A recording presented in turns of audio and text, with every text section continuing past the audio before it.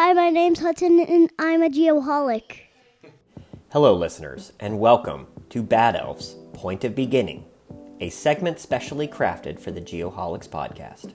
Each week, at the beginning of this podcast, this segment explores contemporary geospatial news, innovative technologies, geographic-related controversies and hardships, funny stories, history, and so much more. We hope you enjoy the content and perhaps even learn something. My name is Dr. Nick Smolofsky. I'm a geoholic, and I'm here to be your geospatial Sherpa. On December 25th, 2021, one of the most sophisticated machines ever made by humankind was launched into space on the back of an Ariane 5 rocket from French Guiana. Meet the James Webb Space Telescope, aka JWST. This innovative mapping technology was developed jointly by the US, Canadian, and European space agencies. JWST seeks to replace the massively important Hubble telescope. Leveraging infrared technologies, this telescope sees roughly 100 times further intergalactically with more sensitivity. The primary sensor on the telescope consists of 18 hexagonal segments combined together to create a 21-foot diameter mirror, roughly 5.6 times larger than the Hubble. JWST is positioned beyond the moon for noise reduction and to keep the system operating at a cool negative 370 degrees Fahrenheit. The primary mission of the telescope is to investigate and map some of the oldest and most distant objects in the universe, with an inevitable goal of characterizing potentially habitable exoplanets. I don't know about you, but if you've ever peered through a telescope as a kid and marveled at the night sky, this is a pretty cool accomplishment. I cannot wait to see the mapping data it produces.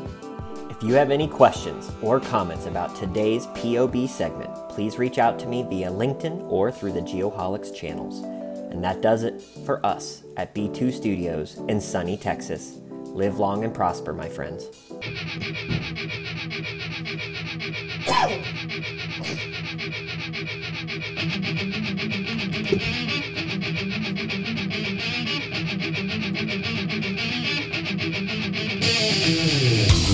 Hello, Geoholics!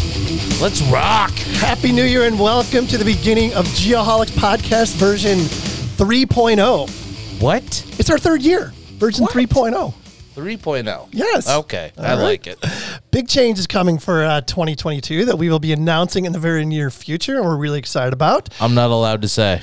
Okay, this is episode 112. Shoots, I know you've been scrambling here. Did you come up with a safety apparel safety chair? I did. Here are 10 quick and easy safe manufacturing workplace tips, okay? Sure. Inform supervisors of unsafe conditions. It's basic. Yep. Easy, right? One would think. Use equipment, machines, and tools properly. Again, very basic and easy. Sounds like common sense so far. Yeah. Wear safety equipment. PPE. Prevent slips and trips. Easy enough, right? Don't fall down the stairs, right? These are all very basic. It's very easy. It's a new year. Yeah. Start the listeners off easy. Yes. Keep work areas and emergency exits clear. Eliminate fire hazards. Avoid tracking hazardous materials. Like into the workplace, I'm assuming. Yep, that's Absolutely. good. Yep. Prevent objects from falling. Where'd you come up with this? Common Is sense. this like safety for dummies? It's from Vector Solutions. Use correct posture when lifting.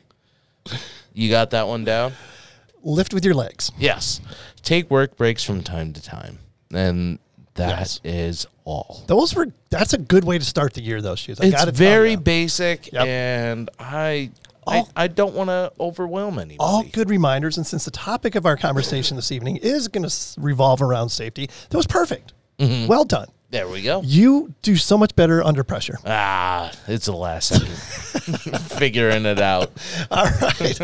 Excuse me, real quick. I do want to take a second to thank all of our past and current friends of the program and our listeners for making 2021 an enormous year of growth and outreach for the show. As you've heard, we've got an incredible lineup of friends of the program for 2022. We cannot wait to collaborate with each one of them moving forward. It's going to be a great year. It's going to be fantastic. Super excited about it. And if you did not get in on the friends of the program opportunity and you still want to support the show, just go to Patreon, look for the Geoholics, and you can become a patron for as little as $5 a month. And by doing that, you will get an entire Geoholics fan pack, which includes lots of stuff. Take my word for it. If anybody really wants to, they can just send a check to Big Shoots. The Big Shoots Fund. Yes. We're going to have to start one of those. Details to follow. Yeah. All right, PJ, tell us about that opening number. Sure, yeah, that was Cowboys from Hell by Pantera, an American heavy metal band group from Arlington, Texas, formed in 1981. The group's best-known lineup consisted of the Abbott brothers, drummer Vinnie Paul, and guitarist Dimebag Darrell, along with vocalist Phil Anselmo and bassist Rex Brown. In addition to their development and popularization of the groove metal subgenre, Pantera is credited for being part of the second wave of thrash metal scene from the late 1980s to early to mid-1990s. Pantera is regarded as one of the most successful and influential bands in heavy metal history, having sold around 20 million records worldwide and having received 4 Grammy nominations.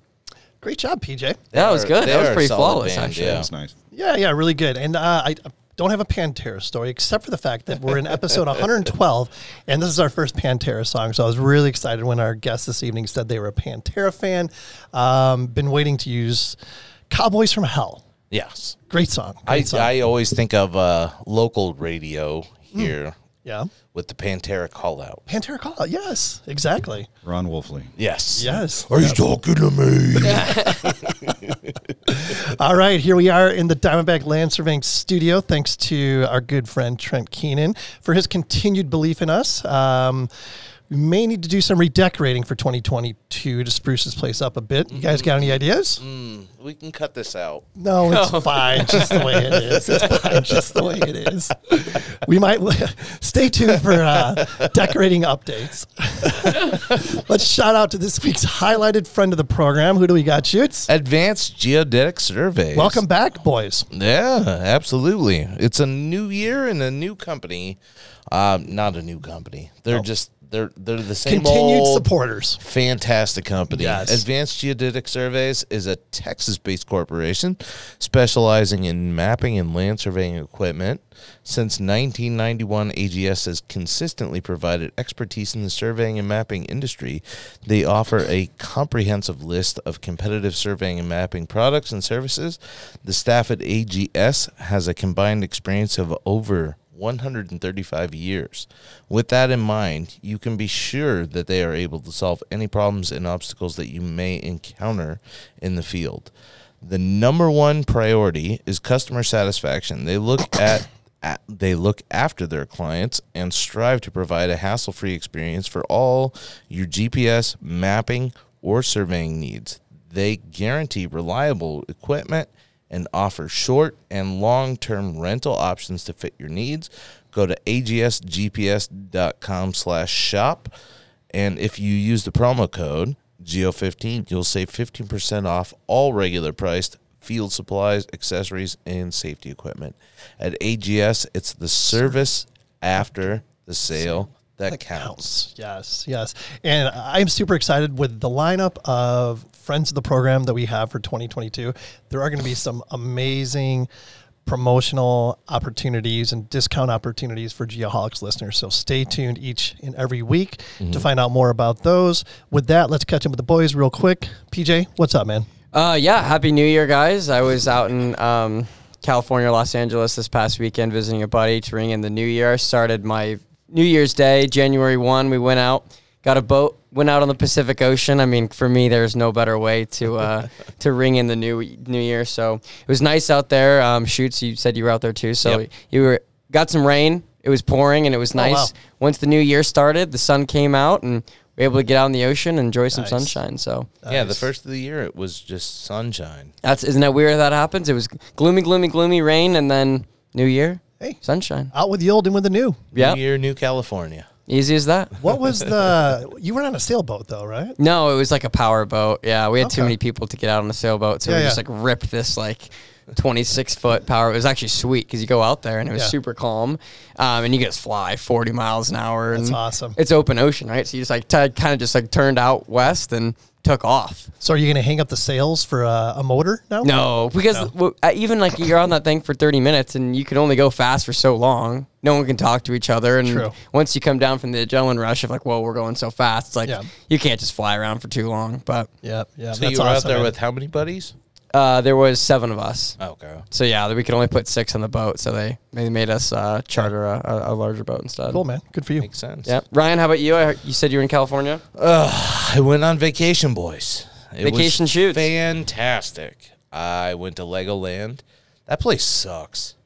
That's just flat out admitting it. Nobody It told you had to freaking go there. Sucks. No, it was awful. I did not like Legoland whatsoever.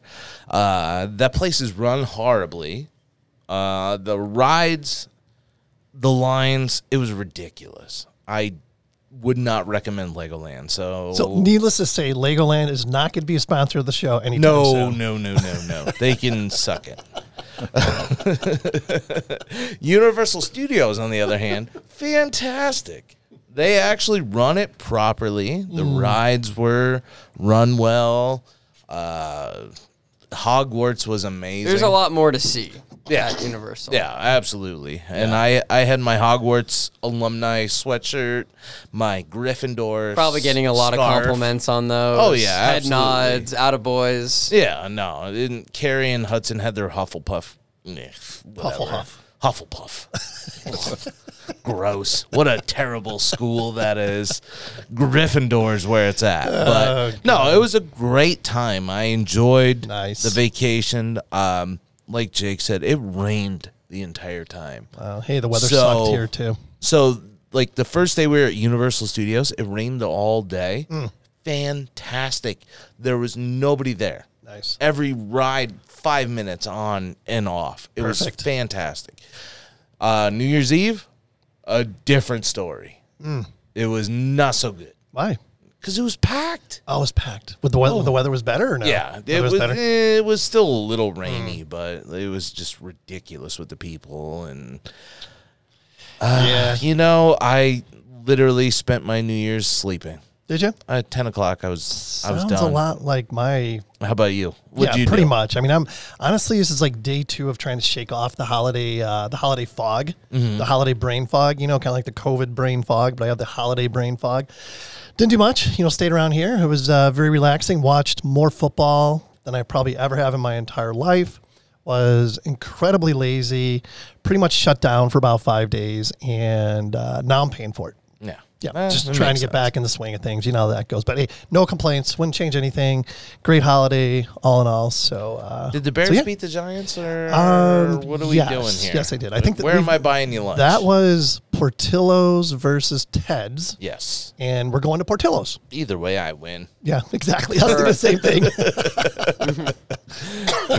We'll have to wait till the Portillo's opens in Gilbert. Yeah, exactly. That's what we'll do for sure. Plus, I still owe you pizza, so Well, Casanova Brothers closed. I know. But we're going to go to Lou's. Lou Malnati's. That's right. You guys got one of those, right? It is in Gilbert. Out there. Yep. New Mexico. Out in my neck of the woods. All right, let's get on with this. Turnbull Geospatial Weekly Words of Wisdom. Somebody in this room may know this quote very well. So here's the quote. It goes like this, since safety is our focus this evening. Safety doesn't exist all by itself, like a thing in a vacuum.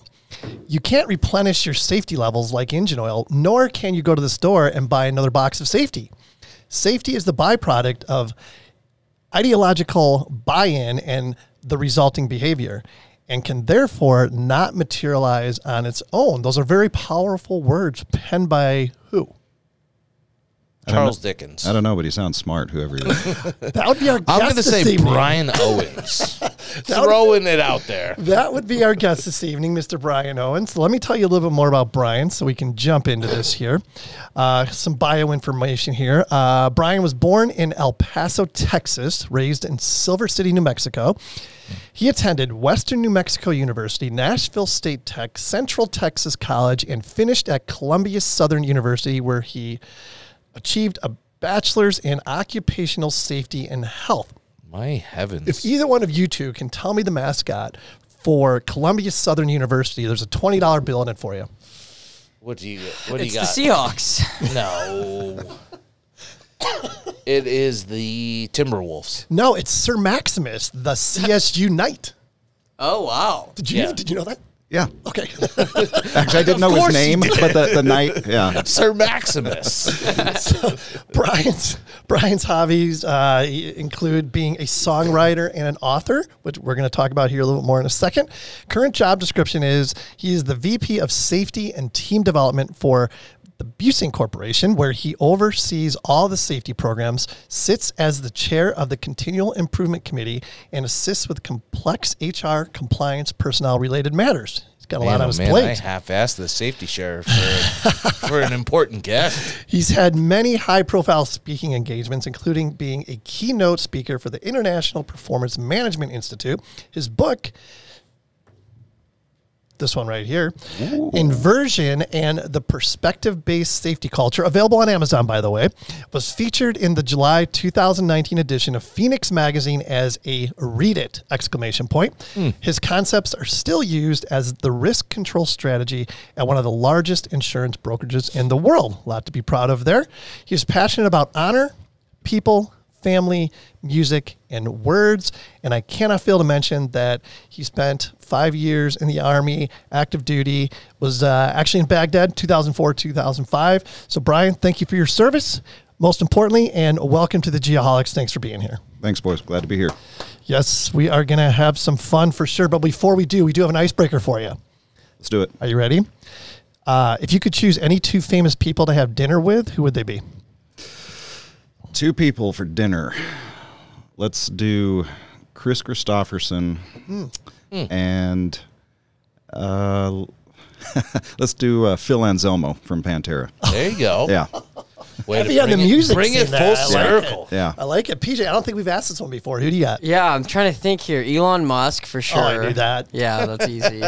And maybe like a Buzz Aldrin or something. Oh, very Yeah. very space heavy. Sure, of course. That's got to Shoots, you got something for this? Pamela Anderson and Abraham Lincoln. So why I mean, I think I've got two good reasons. Something to look I've got at. two good reasons that you want Pamela Anderson. What's the other one? And Abraham Lincoln. Well, of course. Well, Yeah. all right. I want good conversation from Abe, Yep. and then I want to look at Pam. Well, there's nothing wrong with that. Yeah. I can't argue with those choices. For What me, about you? you stole one of mine. Obviously, Abraham Lincoln, huge fan, and Tom Brady, probably. Yep. Goat. A lot of leadership stuff going on there for sure. Oh, man. So anyways, Brian, before we get into kind of the meat of the matter, I do want to give you a chance to talk about, the company you work for and the job that you currently hold. So tell us a little bit about Busing. Well, they're a heavy civil contractor, one of the bigger ones here in the Valley, here in Phoenix. Pretty much everything but the structure, and everything that's dirt. We do a lot of that. We've got a concrete division that also does industrial and residential concrete. But we do a lot of work with all the major GCs in the area, and our name's on a lot of the more proud, accomplishments here in the Valley. So, Yeah, for sure. So obviously working for a company like that, your employees, a lot of them, probably the majority of them, are working every day in harm's way. Yep. And you've got a lot on your plate as far as the safety side of things goes, which makes you a perfect person to have this conversation with this evening. well, thanks. No, that's a fair statement. There's a lot going on all the time. How did you become, so passionate about safety? Does it go back to like your military time in the military? Did that have something to do with it, or how did that start? I guess you could say it started there. I always had a passion for people, for my team, making sure everybody got home safely. So yeah, you could say a lot of those seeds were planted early on.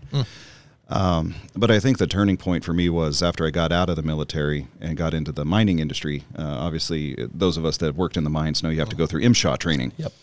And during my MSHA training, the president of operations had come in and shared the story of how he had to deliver the message to a family of an employee that had been killed just 2 days before. And this was about 2 weeks before Christmas.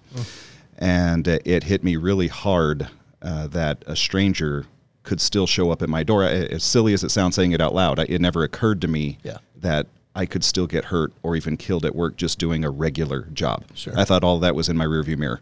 Now that I was home, nobody was shooting at me anymore. I thought I was, on a plane where I didn't have to worry about that anymore. Yep. But after hearing that and watching this man break down openly and sob in front of all of us, that hit me so hard that it actually launched my career into safety. So that was the turning point for me. Yeah, no, I mean, it's funny how, not funny, but I guess interesting how, a time in your life such as that can make such an impression that it changed the course, basically, right? Yep. Yeah, and that's a story that I'm never shy to share. In fact, weekly in our new hire orientation, I tell that same story. Yep. Yeah, so it is just as big an impact now as it was then. Yeah, for sure. So workers in the engineering and construction industry face many hazards, probably more than most. As construction sites are one of the most dangerous places to work in the world. According to OSHA rules of construction, and I quote, "In no case shall the prime contractor be relieved of overall responsibility for compliance within the requirements of all work being performed under the contract." So what that says is safety is basically everybody's responsibility. And if you're the general contractor, it doesn't mean that you get to relieve yourself of the duties and it's all on the subcontractors, right? I mean, this is something that starts at the top and just, goes all the way to the bottom. Indeed. And, I always, when I get to talk to somebody who is, a safety professional, I love this question, in your opinion, what % of accidents are avoidable? Well, the answer to that question is it's not objective. There's no way to give you that answer the way you asked it. But I will share a story that I think will give you what you're looking for. I went to a conference once, a leadership development conference, and upon entry into the auditorium, we had to answer that question. How likely is zero incidents in the workplace? After the first break, they asked the same question again with a twist. How likely is zero incidents if we're just talking about you and your crew? And then after the second and last break, there was a third iteration of the question that asked, okay, so now we're just talking about your crew, only your crew is made up of your closest family members. And then they showed the results. I think it was somewhere in the 65 percentile on the first question, didn't really believe that zero was possible. After the second question, it dropped down closer to 25, 30. And on the last iteration of the question, it was 97 and change percent. The only thing that changed with those series of questions was your perspective. Yep. It is what... It really cemented with me a lot of what safety is based in is how you're perceiving it and how you're looking at it. So, yes, I do believe that pursuing zero incidents is the only way to go. I cannot, in any circumstance, ever say that somebody being injured is just the cost of doing business. I can't. None of us can. And I guess the simplest way to say that is if the number isn't zero, it's another number. And if that's the case, go ahead and give me a name. Whose family are we going to devastate just like that family that I was exposed to so early in my career? Who are we going to do that to and be that calloused? And once you put it, again, into that perspective, kind of start thinking about things just a little bit differently. No question. And you kind of let us in on your perspective of safety with those statements right there. And before we get to that, I want to mention this. It seems like most health and safety programs foster, an approach to finding and fixing job site hazards, before they can cause injury or harm. And that makes perfect sense. Sure. Right? It makes perfect sense. And it's just, unfortunately, those type approaches end up being reactive ultimately.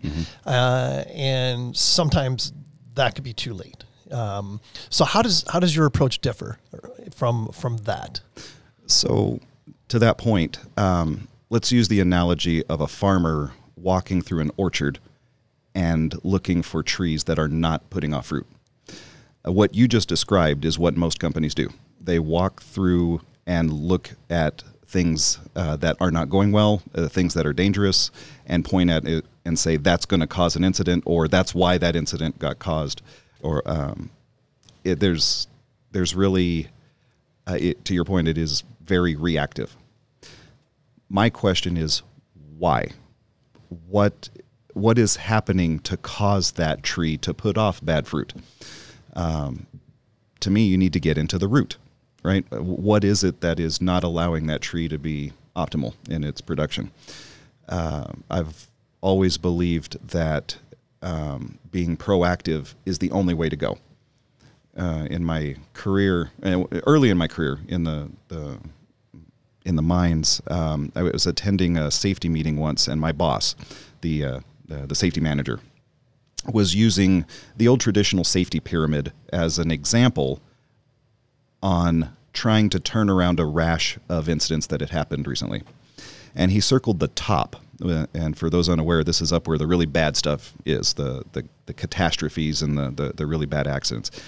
And he said, we need to focus on this and use essentially scare tactics to get everybody to snap to and realize this is where things are going to go. And I couldn't help but feel that was way too late in the game.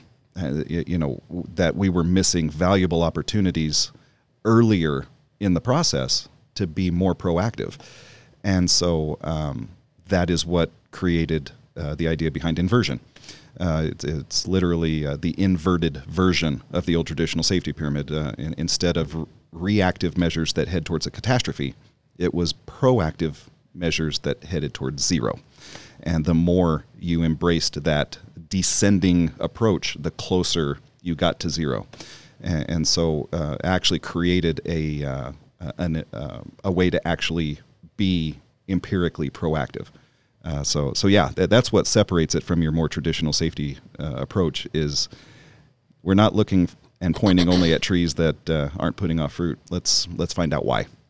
So basically, you're saying you have to change the behavior. You have to change the culture. Yeah, and that is one thing that a lot of companies fail to recognize is the pre-employment behavior development. Companies hire based on a need. They hire a skill. I have a need for an operator, therefore I'm going to hire an operator. You've got a great resume. You're what I need. Job's yours. But they fail to recognize that this employee, as we're calling them, was first, foremost, and always a person. And they are bringing their behavior with them, whether we like it or not. And, here's another way to look at it. Companies legally and contractually accept employees the way they are when you hire them. That is scary if you think about it. So, another part of that was what are you doing as an organization to either embrace the behavior because it fits your cultural expectations as it is, or not? What are you doing to help change it so it more closely relates to what your expectations are? So that's what the other half of my book was about, was perspective-based safety, was using a formal approach to helping change behavior that is dangerous.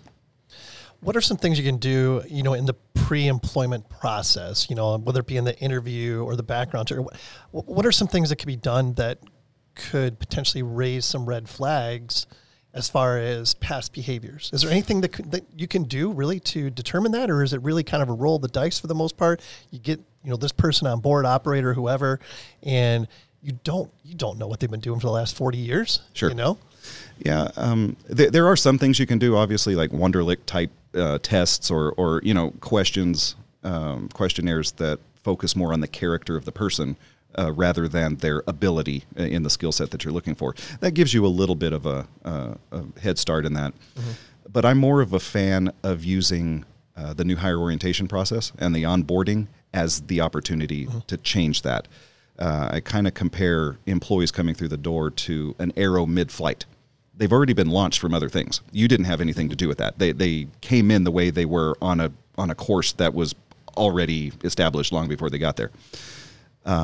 But what I suggest is just like a gust of wind can change the direction of an arrow mid-flight. Perspective used as a tool, something, the actual onset of the aha, the light bulb moment, using that to help change the way they see themselves in the role in the company and their part of the safety culture.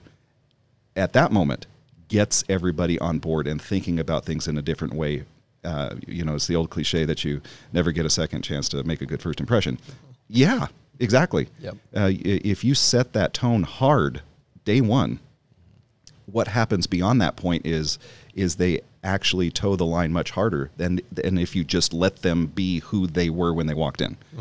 I always use military analogy there that the company that I'm working for, I use our logo as though it is a special forces badge. Yep.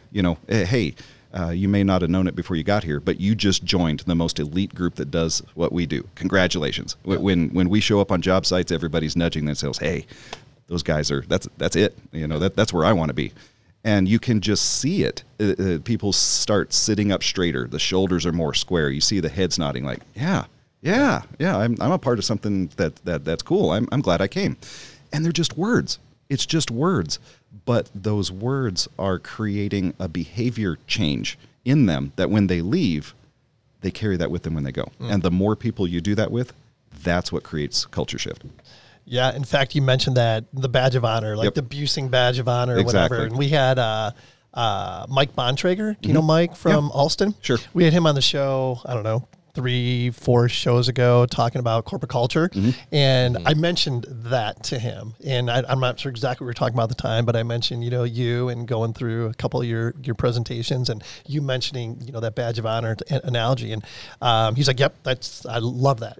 Just, be proud of who you're working for, the culture that goes along with that badge of honor and everything else. So, like most of our listeners, a lot of surveyors, a lot of folks working out in the field, construction workers, things like that. Could be a company of 5 people, could be a company of 5,000 people. Does one size fit all when it comes to this approach, or is it different for a small company versus a large company? No, because you're dealing with people, right? And it doesn't matter the size of the company. You mentioned earlier that the insurance agency I used to work for still uses this as their risk control approach. And it's true because it works. It doesn't matter the industry. It doesn't matter the size. It doesn't matter what corner of the world you work in. When you've got people working for you, it's the same deal. You have those pre-established behaviors that are coming through your door. And if you're not doing something formal about ensuring that it is changed or embraced the way it is, then you're really just leaving it up to chance. So yeah, the approach works regardless of industry or size of company. And talk about this. I know there's a lot of companies, like small survey companies. They don't have a safety policy. They're just trying to pay the bills and get the guys out there and get it done as fast as you can and this and that. And it's horrible. It really is. What are they like companies like that? And there's probably mid-sized companies that don't have proper safety programs and things of that nature. Yeah. How are they putting themselves at risk by not having something in place? Well, the funny thing is we're not even talking safety. We're talking safety being the byproduct of investing in your company culture. And you don't even need a safety person to do that. You need leadership. Yep. You need the buy-in from management and ownership and the core group of the company to set the tone. The trickle-down effect is improved safety. Falling into the trap of thinking that a safety department, a safety professional is what makes the difference. That's a slippery slope. Yes, having the right person there to help drive the change, to help lead the way, sure, yeah, that can be extremely valuable, and especially, unfortunately, when things go sideways, you need somebody that knows how to manage those situations and claims the best they can. But as far as companies that simply don't have the budget or the manpower to put that pedigreed safety professional in those roles, That's not even what we're talking about. You know, I have used the analogy of are the leaders in your organization torchbearers of a culture that is reverent. And if you don't see your culture as something that is reverent, we've already found our problem. You know, if there's nothing that you can really latch onto and say, I'm a part of something special, and I'm going to do everything I can to make sure it keeps that special distinction, you're already looking at part of the problem. And everything I just said has nothing to do with safety. It can become safety related, but we're way upstream from safety. Yeah, no, that makes sense. I mean, you know, management or leadership buy-in, that's step one. It has to start up there. What happens, you know, as this begins to trickle down and all of a sudden, you know, there's an employee that doesn't fall in line? What are some things that can be done to, you know, maybe, you know, plumb that person up, get them in line, you know, buy into, you know, what you're selling? What are some things that could be done there? You know, or do you have any examples, I guess? Yeah, I've got a perfect example. In fact, I can tell you the story about why there's a compass on the front of my book. A situation exactly like what you're talking about. Had a supervisor stop by my office as a safety professional and say that he was getting ready to have to fire one of his best workers. And when I asked him why, he said, because I can't get him invested in the idea of safety. And I asked if, before he ran him off, if I could have a few minutes with him. He said, I actually hoped you'd say that. So he sent him up. And after visiting with this, and he was a kid, 19, 20-year-old, come to find out he had grown up on a ranch. His dad had instilled him in, the idea that there's really no complication to ranch life. It's hard work. You leave it all out there, and that's about it. And he started noticing that some of his friends were leaving their ranches and going and learning trades and going to school, joining the military. And he realized he should probably do something similar. Otherwise, he's going to be stuck on the ranch his whole life. So he went and learned a trade, wound up with a fantastic opportunity working out at the mine. Only now he was in a place where he said he felt like he was working around a lot of dumb safety rules that felt like he was in the middle of a minefield. And so once I actually got him talking about his family, had a brand new baby, brought out the pictures, showed them to me, had me laughing out loud at one point about his, the most precious parts of his world. And when I turned it around on him and I asked him, which way is your compass pointing?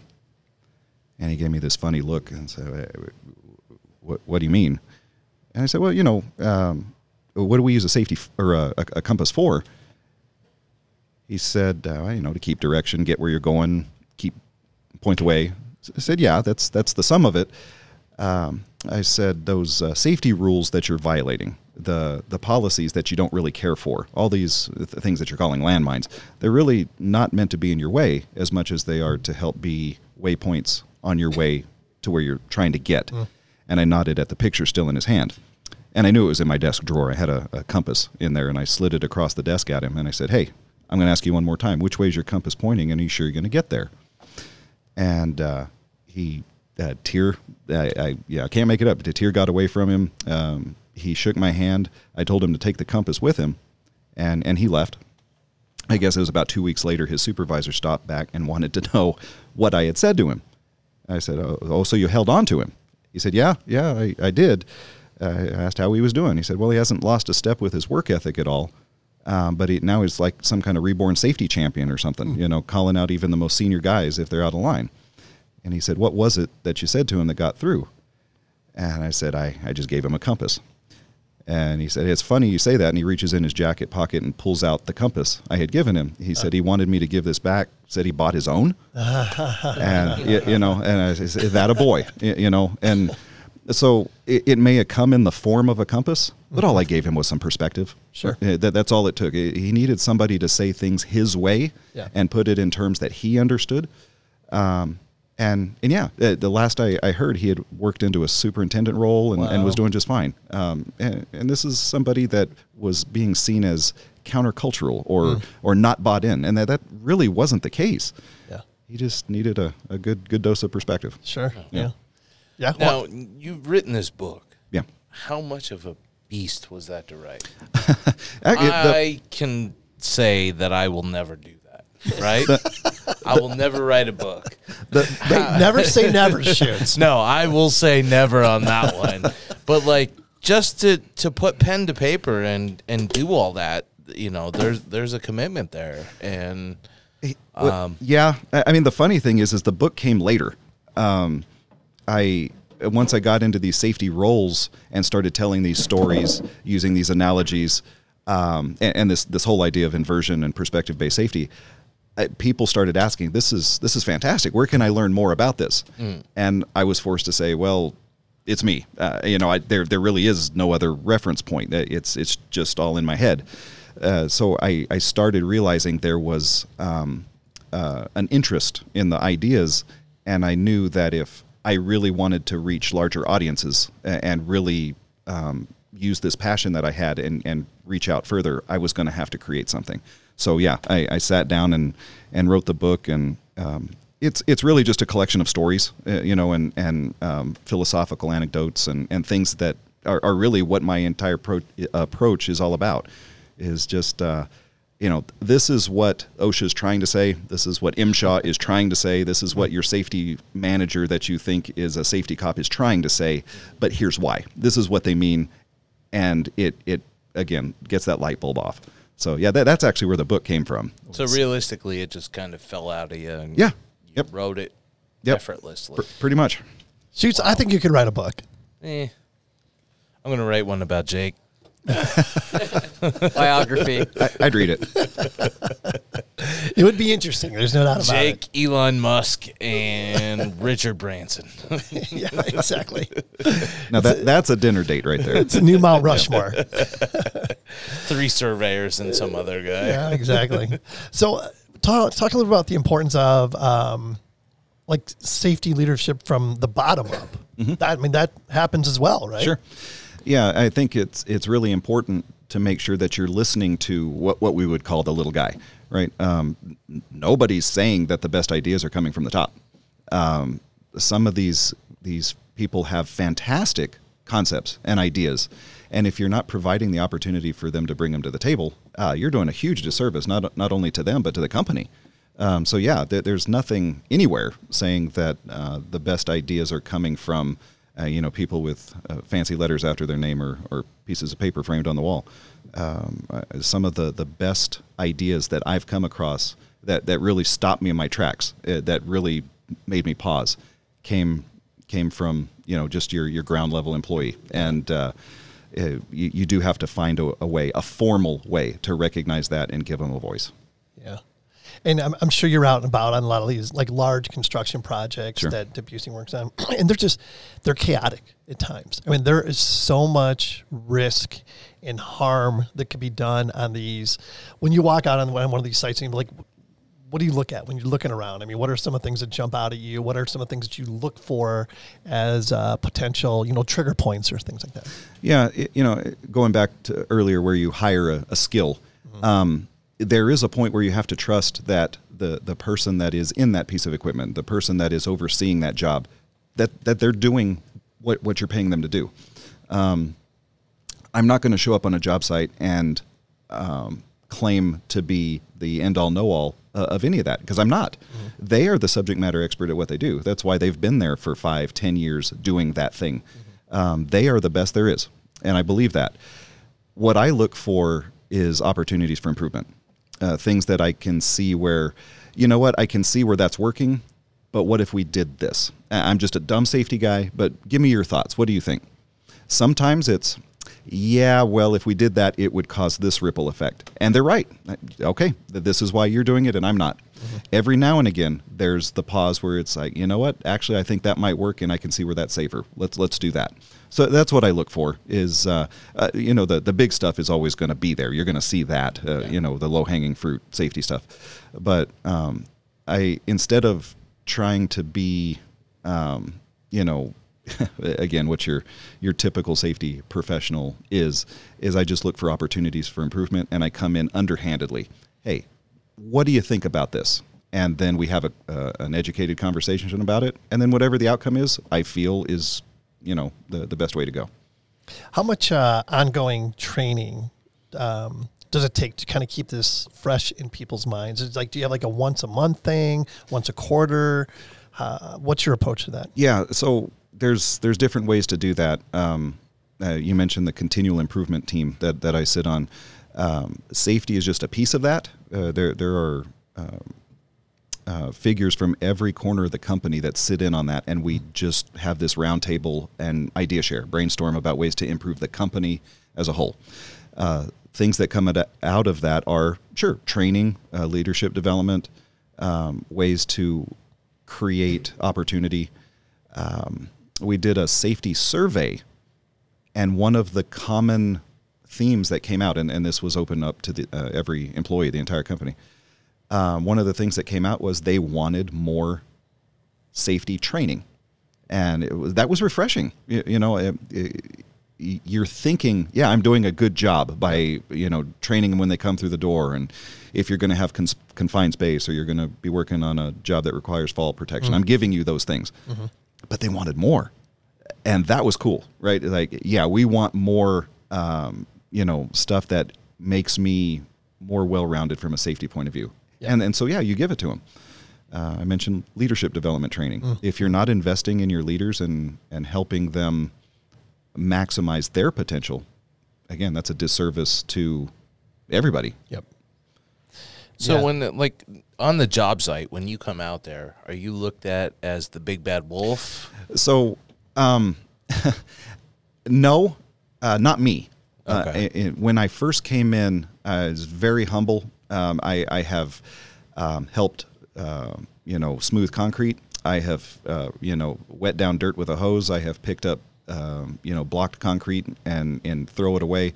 I made myself recognized as one of them that, I have this role, but I'm just one of you. And I think that helped endear me to them. So when I show up, it's less of that and more of, hey, what do you think about this? Or I can just make fun of you because your football team lost. I have found that to be a much more rewarding approach than being the safety guy that's always there to beat you up. And that's what we are. And I'll we're on record here. I'll say that some of my least favorite people are safety professionals. I as a rule, I really don't like us. But I guess I consider myself a philosopher first, that just has a passion for people, and that just seems to kind of funnel me into a safety role. But yes, historically, that is what we get seen as. But I've got a very empathetic approach to that. I understand. So I do everything I can to make sure that that's not how I'm seen. Okay. Well, so basically you are one of the guys. I am. Yeah. Yep. You're not holier than thou. You're not above. No. You're on board with everybody. I may have the role and the position to drive change and to be an influencer in the company, which again that's a powerful thing. But if you're using it to, punish and oppress the workforce, that doesn't do anything for you. If you're using it the other way, though, to help create policy change and actually make things easier for them and safer for them, and they see you as an advocate, that's what you need. And so that's what I have become a student of, is how to do that better. And, that's some of those opportunities that you were talking about, Kent, of how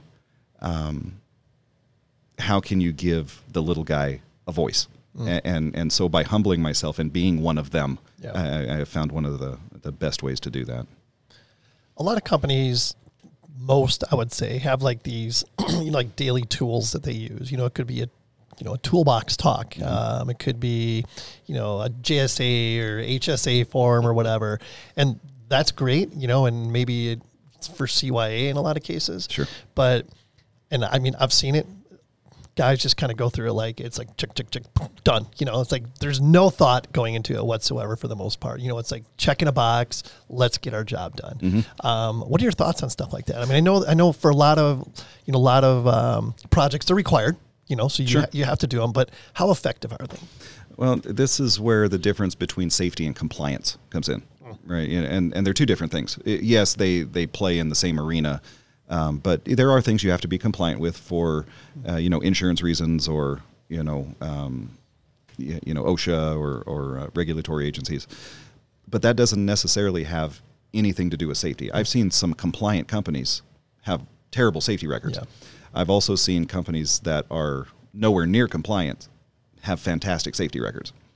So to me, what you need to do, if you're going to spend the time to be compliant, make your concepts sticky.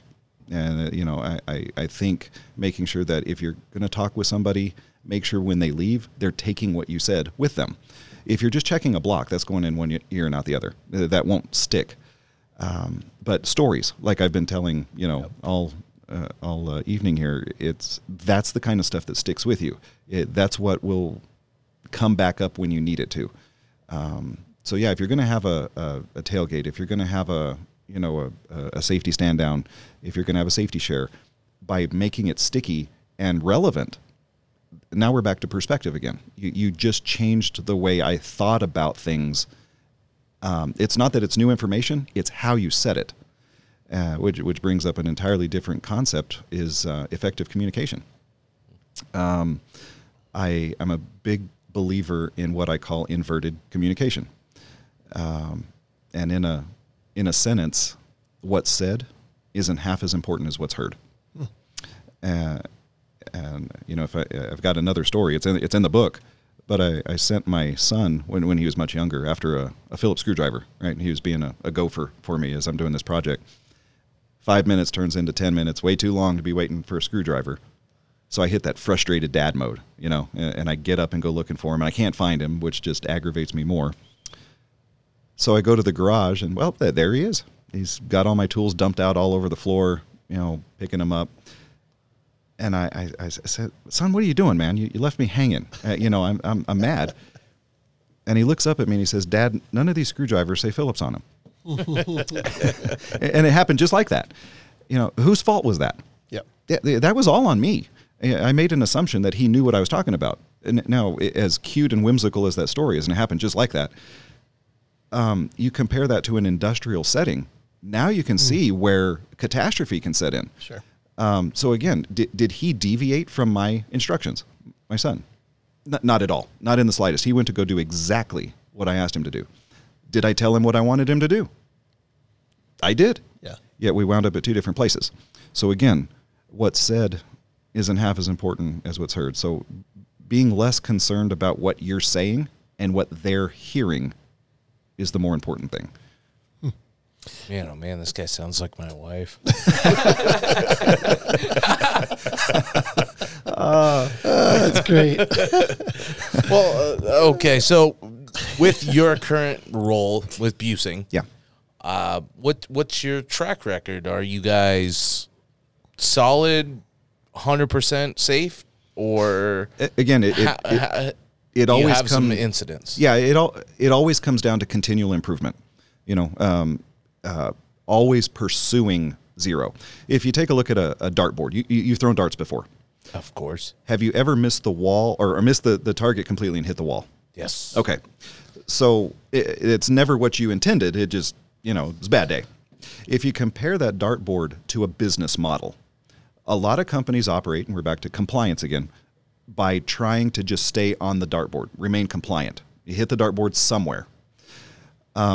Our approach is that the bullseye is the only acceptable approach. That is our target, period. We simply do not tolerate any deviation from a bullseye effort every single time. Does that guarantee that we are going to hit the bullseye every time? No, but on our bad days, we still wind up on the board. That's what separates us from our competitors. And our slogan is simply the best.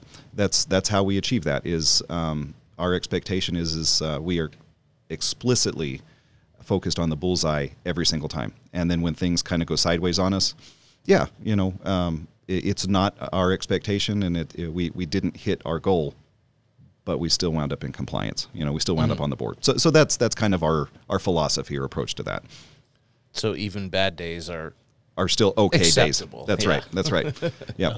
Yeah, it's just change. And again, we're back to perspective. It is just the way you see it, the way you look at it, and changing the way people see and feel about themselves within their organization. And I think it's fair to say that, not just you and your role, but other folks like yourself that are safety leaders in their respective companies, they're maybe thinking a lot of times that we've had 0 incidents, therefore our safety program is effective. Yeah. It's great. So that could also lead to some sort of complacency, I would think. Absolutely. How do you combat that, I guess? We teach safety as a value. That again, the little reference you made as we opened up about safety not being a thing in a vacuum. I compare safety as a value to air. Right? Air is not something you must also do. If you have this task that you're doing, it's not as though you're doing the task and you suddenly remember, oh, the air.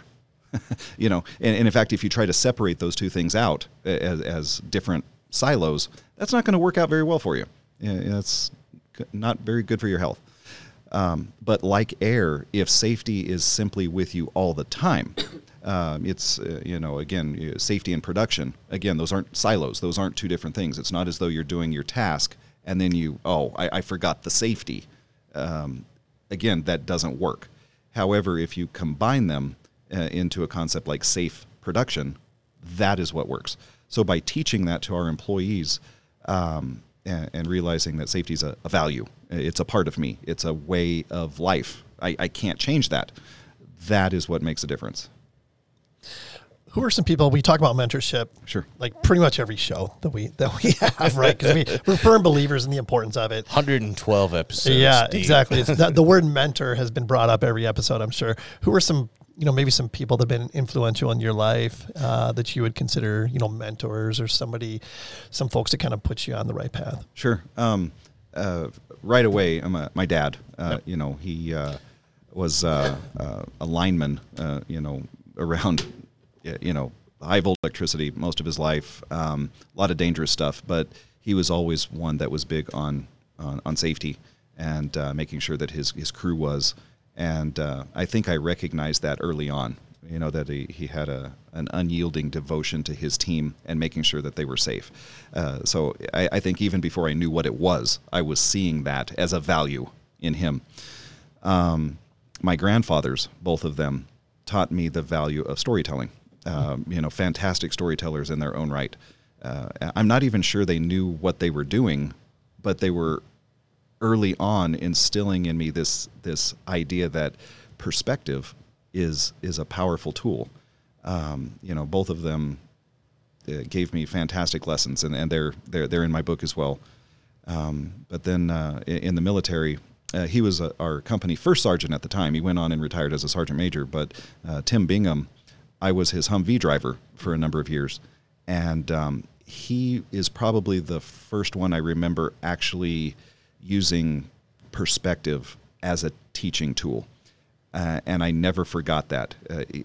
I was just a private. He didn't have to waste his time teaching me anything, of great value. I was simply a driver. But I recognized on several, opportunities that he used a lesson and spun it in a different way. He took me off the chessboard and helped me see things from the chess master's point of view. I was just a pawn, and I knew it. But he brought me up and showed me the value of being a pawn and what kind of impact that had on the rest of the game. I never forgot that. And, even when I became a sergeant myself, I employed those same, tactics with my troops.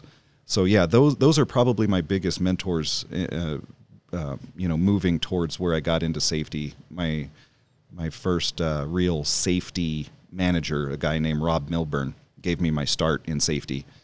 And I thought it was a pretty big deal, when I landed the role as an actual safety professional in the mine.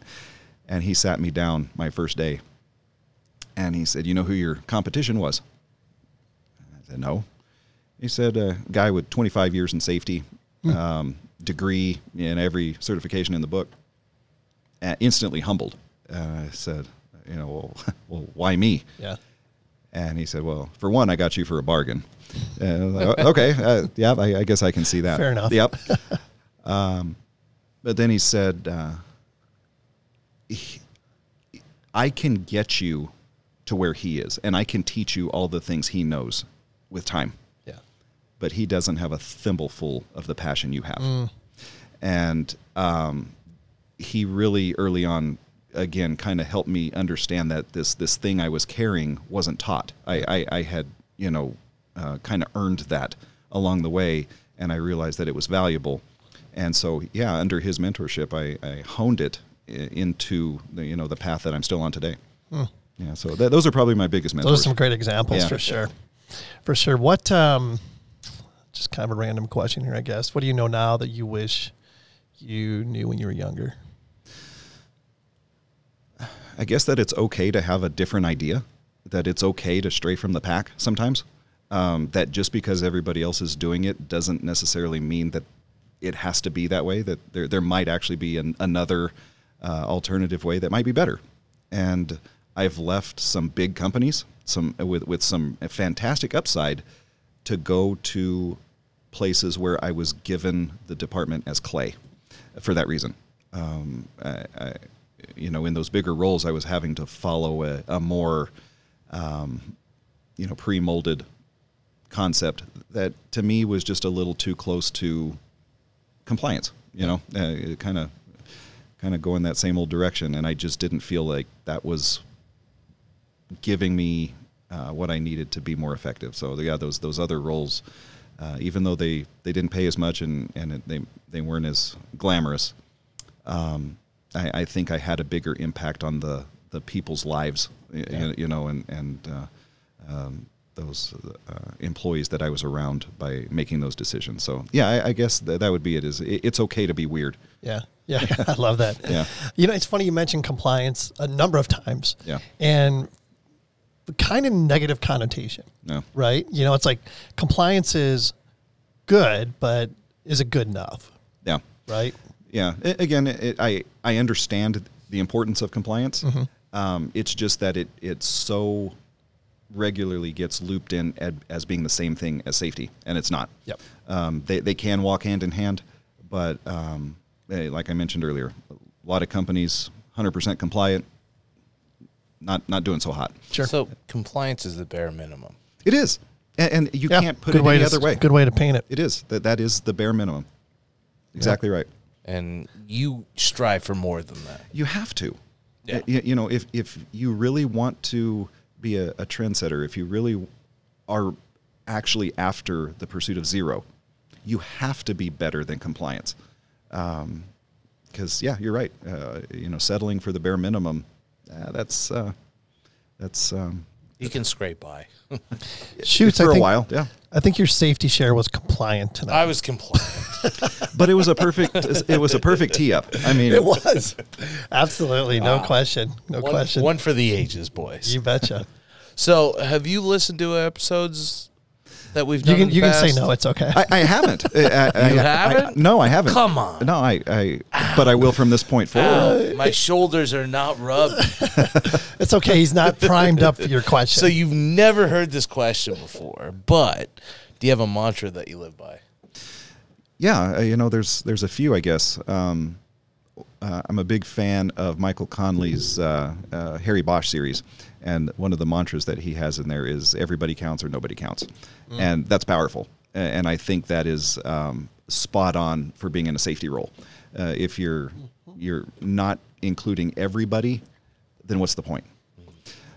There's another saying that's attributed to me. It's not my saying. It's something I learned in the military.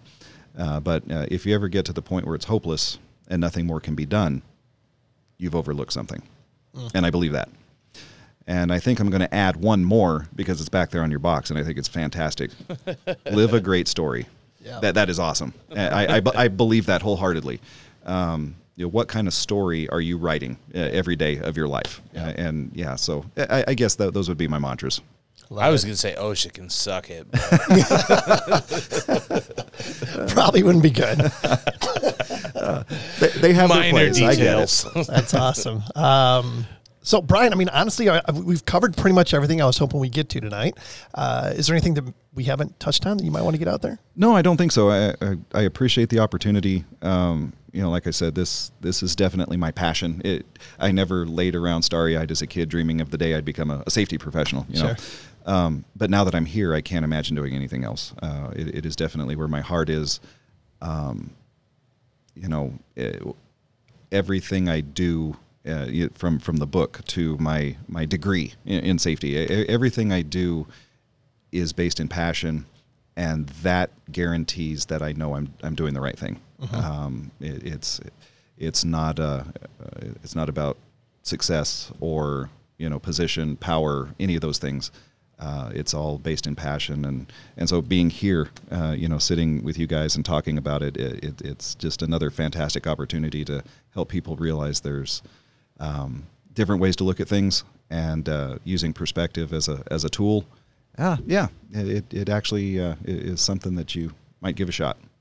Yep, and I got to mention that I've been fortunate to sit in on a couple of your safety presentations, and the perspective-based safety culture, and you mentioned like aha moments, and both times I sat in on your presentations, I had aha moments the first time and different ones the second time. And that's one of the reasons we wanted to, have you here this evening and share this perspective with us, because it is very eye-opening. I hope people will check out the book. Of course, it's Inversion and the Perspective-Based Safety Culture by Mr. Brian Owens. How can they get the book? Is it, Amazon, obviously. Do you have a website or anything like that? Or it's on Amazon. You can get it digitally in a lot of the other formats from Smashwords and iTunes, and there's a few more out there, but in paperback, it's on Amazon.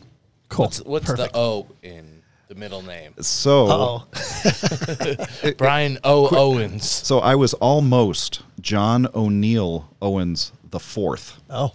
And my mom said no. Mas. So you can keep the O'Neill, but no more Johns. So I am now the fourth generation of the middle name, and my son is the fifth. Oh, nice. But yeah, it is O'Neill. Okay. Yeah. Now it makes sense. There you go. Good question. I'm going to look up Brian O'Neill Owens. Oh, don't do that. We'll see the criminal record. All right, guys. Anything else? PJ, you've been quiet tonight. Anything going on over there? No, I think Any it's questions? great. I think it's great. Going to check out the book. Right on. Perfect. Shoots. I'm just admiring Jake's sweatshirt, Barstool Sports book. Oh, yeah. He's a sharp-dressed guy, that guy. Yeah. What can I say? He's All right. handsome. Well, thank you so much, Brian, for being here. We really appreciate your time. Thank you, That gentlemen. was fantastic. That'll do it. Yet another awesome value-adding, friend-making show, if I do say so myself, Done to and start out the done. new year. Please be sure to check us out at thegeoholics.com. Follow us on all our social media outlets by searching for The Geoholics. Download the Geoholics app from landsurveyorsunited.com. Send us an email at info@thegeoholics.com if you have any content ideas or would like to be a guest on a future show. I think we're booking into March right now, so we'd love to hear from you either way. Just give us, shoot us a line. Last but not least, please support all of our amazing friends of the program every chance you get, just like Advanced AGS, Geodetic Services. those guys, Pay It Forward, Add Value, Make Friends, Pantera, Cowboys from Hell, available everywhere. Jake's going to crank it. I can feel it. Till next time, everyone. Happy New Year. Most importantly, be safe and healthy.